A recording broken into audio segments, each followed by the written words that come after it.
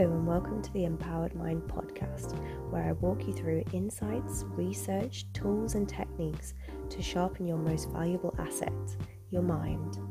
Each episode holds the intention to help you unleash your potential, overcome your mental limitations and live in line with your authentic desires.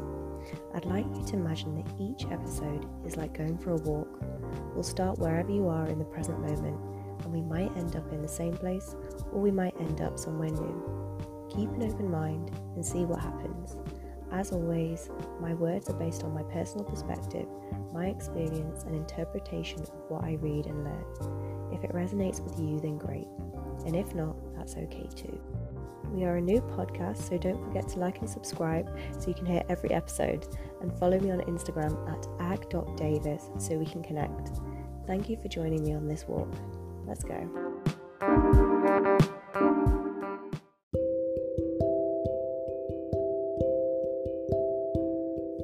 Hello and welcome to the Empowered Mind podcast. Today we're going to talk about criticism and why what people say to you says more about them than it does about you. So when I talk about criticism, I'm referring to two types of non-constructive criticism. One, when people criticize your ideas directly, and two, when people criticize your ideas in passing.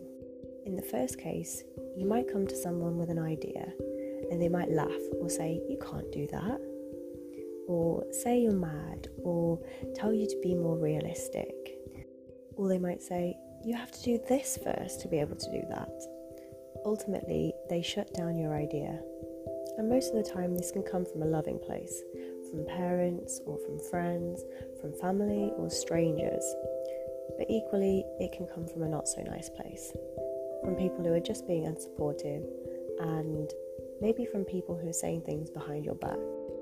The other scenario is when people criticize your ideas passively. You might be in a conversation with somebody and they casually mention that they disagree with something. For example, they might say, "I can't stand it when people do that." And you might think, "Oh, I did that yesterday."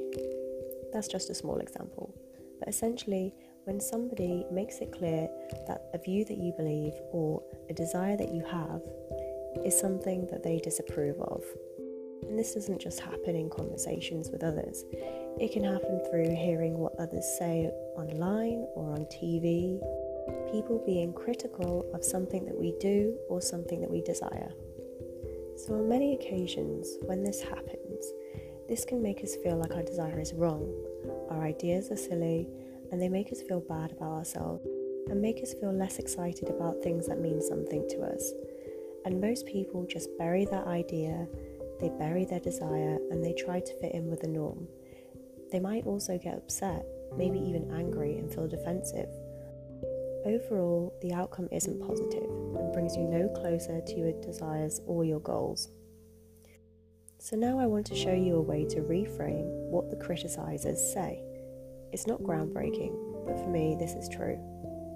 What other people say is a demonstration of their own perceived limits and their own paradigm, potentially even their own insecurities. In the words that they say, they are giving you information about the way that they see the world and the limitations that they see for themselves. Therefore, the limitations that they see for you too. They are living within those limits, and that's okay if that makes them happy.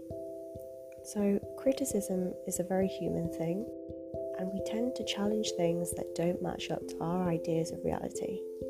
A bit like computers. If it doesn't register, it comes up as an error. And so, more often than not, we'll try to enforce our own views on others, or silently judge different ideas because they challenge our own concept of reality, which as humans we need to feel secure in. Therefore, we are often tightly bound to views that we believe to be true, which is also why it can be hard to be on the receiving end of criticism of your own beliefs, behaviours or desires, because it can make you question yourself, and with that comes a feeling of insecurity. And a quick way to erase that insecurity is to conform to what is correct, which is usually defined by the general consensus of the people. That was a quote-unquote correct, not a factual correct. These are called norms, and they differ per culture and per country and per group.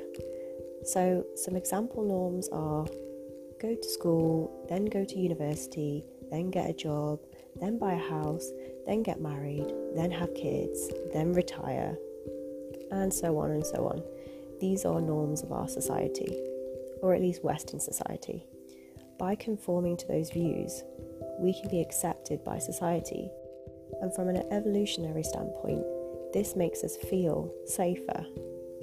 There's even some interesting research that I came across recently that suggested that the feeling of failure is actually perceived to be less painful when the decision that you made was a decision that was backed up by a group or the majority, as opposed to a decision that you made as an individual. So essentially, being in a group softens the blow when you fail. And if I remember correctly, they actually picked this up on BrainScan. So I'll try and attach them to the podcast somewhere or have some links on the website to that article for anybody that's interested. So when you receive criticism, whether it's passive or direct, remember that this has nothing to do with you, and it has a lot to do with their need to feel accepted, correct, and assured, and ultimately safe. And their criticism is a tool to assure themselves and you of their own reality. So if you're being criticised and it's pretty intense criticism, I would advise you meet that with compassion. Now, this is my solution for a lot of uncomfortable situations, but it's actually proven to work very well for me, and I will be talking a lot more about compassion in future episodes. So hear what they say, appreciate that information. There's no need to challenge it, just hear it. Have compassion that they are so bound to their map of the world that they are unable and unwilling to see yours, and allow them to both exist, because that's the point. Both realities can exist. I think if people accepted this, a lot of problems would be solved. You don't need to pick a side. You just have to choose you and let others choose them, and have appreciation for other people's views and other people's decisions and perspectives, because that's what makes the world exciting. So if you have a particular goal or a passion that you really want to pursue, the best way to meet people who are criticizing these ambitions is to lead by example and do it anyway. Whether it's something big or something small, be a leader, open the door for them too, show them what's possible. You don't have to prove them wrong, just kindly show them what they didn't have access to before. People who have achieved amazing things did so despite the criticism and didn't listen to anyone that said no. This doesn't only apply when you want to do amazing things though. It's all about being your full authentic self and in turn being truly happy. Now, all this sounds very simple, but we are human and it does take some practice to implement these changes to our reactiveness. So if it doesn't come naturally to you at first, you feel that stab when someone disagrees with you or minimises you or your dreams or whatever it is, just say silently to yourself, thank you for the information. To remember, that's all it is information about the other person's subjective view. When you automatically start viewing what other people say in this way, then you stop attaching it to your self-worth and you stop letting it get in the way of your progress. If you take anything away from this, stay on your path, don't listen to people who say no, and listen to your intuition. So viewing it in this way of people's criticisms being information about the other person transforms this from something that could potentially harm you, harm your well-being, and harm your progress, and into something that serves you, something that can push you forward and help you keep moving despite criticisms, whether they be from people directly or passively through things around you. So I really hope you enjoyed this episode of the Empowered Mind podcast. This is our second episode, so I'd really appreciate some feedback if you have any.